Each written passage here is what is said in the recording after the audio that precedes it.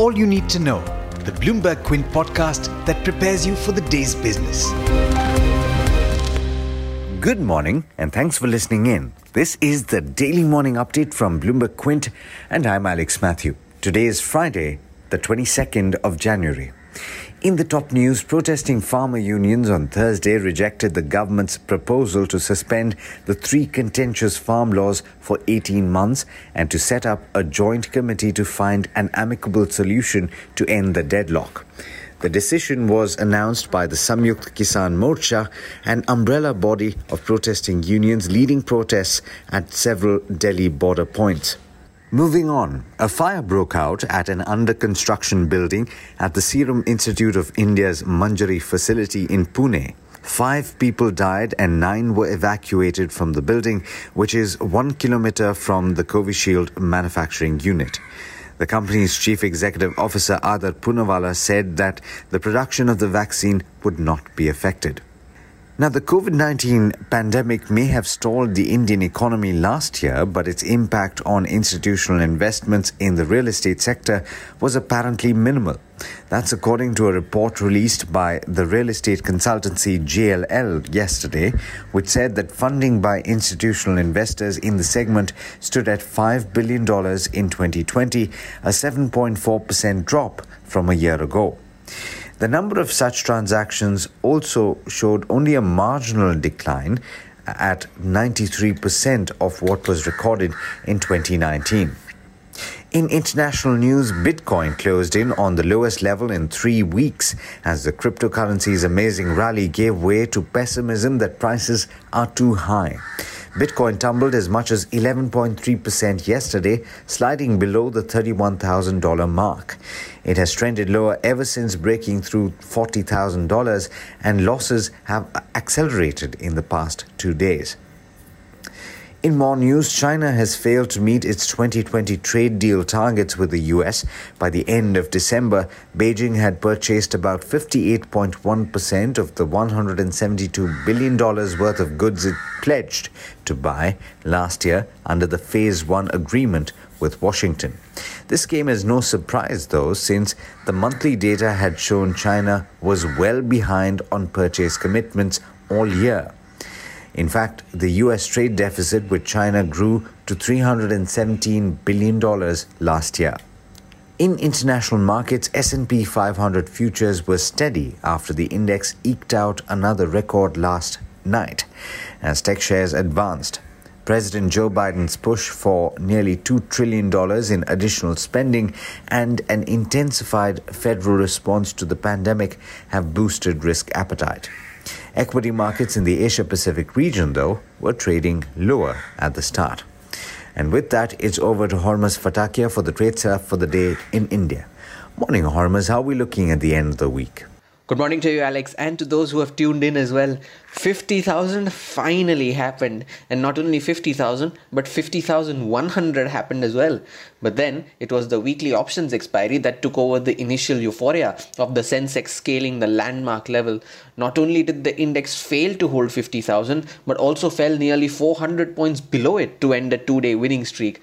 Early ticks on the SGX Nifty today are indicating that the index is trading 60 points lower, below the mark of 14,600.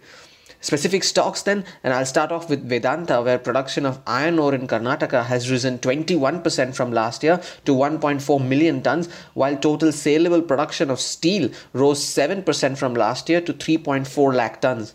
Mined metal production rose 4% on account of higher iron ore production, while aluminium production from the Lanjigar refinery fell 14% to just over 4 lakh tons.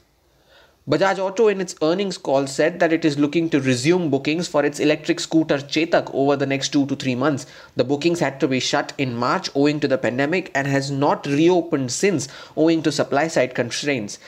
Executive Director Rakesh Sharma said that while container shortage continues to remain a challenge, the company is witnessing demand improvement overseas, not only in 2 but also in 3-wheelers.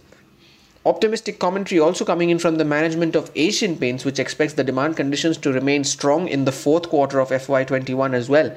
On the question of price hikes, the management said that it will wait and see whether raw material prices sustain at current levels before taking a call. Some other earnings that were reported after market hours on Thursday.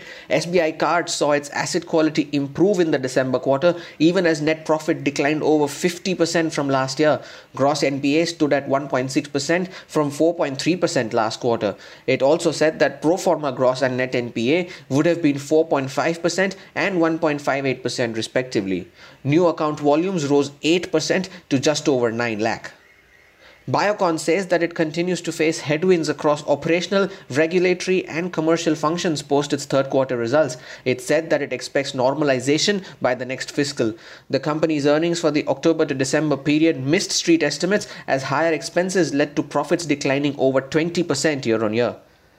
After CEAT's strong results, JK Tyre has continued the trend by surpassing Bloomberg consensus estimates for the December quarter. Net profit doubled from last year, while revenues rose over 20%.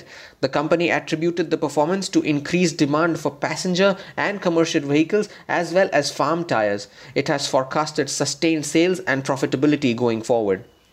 Cyent's third quarter results were marginally ahead of estimates, although they were mostly flat as compared to the previous quarter. However, the EBIT margin for the DLM business was at a record high. The company has maintained its FY21 guidance of a double-digit decline in its revenue. Mphasis said that the total contract value for the quarter stood at $247 million, 71% of which was in new generation services. The company has said that it remains optimistic of its prospects going forward after its performance in a seasonally weak quarter. Profit for the quarter rose 9%, while margins expanded 30 basis points. IPO updates then. The IPO of Indigo Paints was subscribed 7 times on the second day of bidding. The portion for institutional investors was subscribed 3.8 times, while that for non-institutional investors was subscribed just over 5 times. The portion for retail investors was subscribed 9.5 times. As of closing on Thursday, the Sensex was up over 1% for the week, setting itself up for its 12th straight weekly advance. Whether that holds or not, we shall find out at 3:30 p.m. But with that, I wish you a happier weekend ahead, and it's back to you, Alex. Thanks, Hormuz, and as always, thank you all for listening in. This is Alex Matthews signing off. Have a great weekend. I hope you enjoyed listening to All You Need to Know. Did you know that you could listen to the show on the IVM Podcast app? On the IVM Podcast app, along with this, we have a number of other shows which you think you'll enjoy. Listen to Cyrus Says with Cyrus Brocha as the host. Listen to Paisa Vaisa with Anupam Gupta. The Scene and the Unseen with Amit Verma, or Shunya One hosted by Shiladitya Mukhopadhyay and myself. Check out the IVM Podcast app to get more talk content that you will enjoy.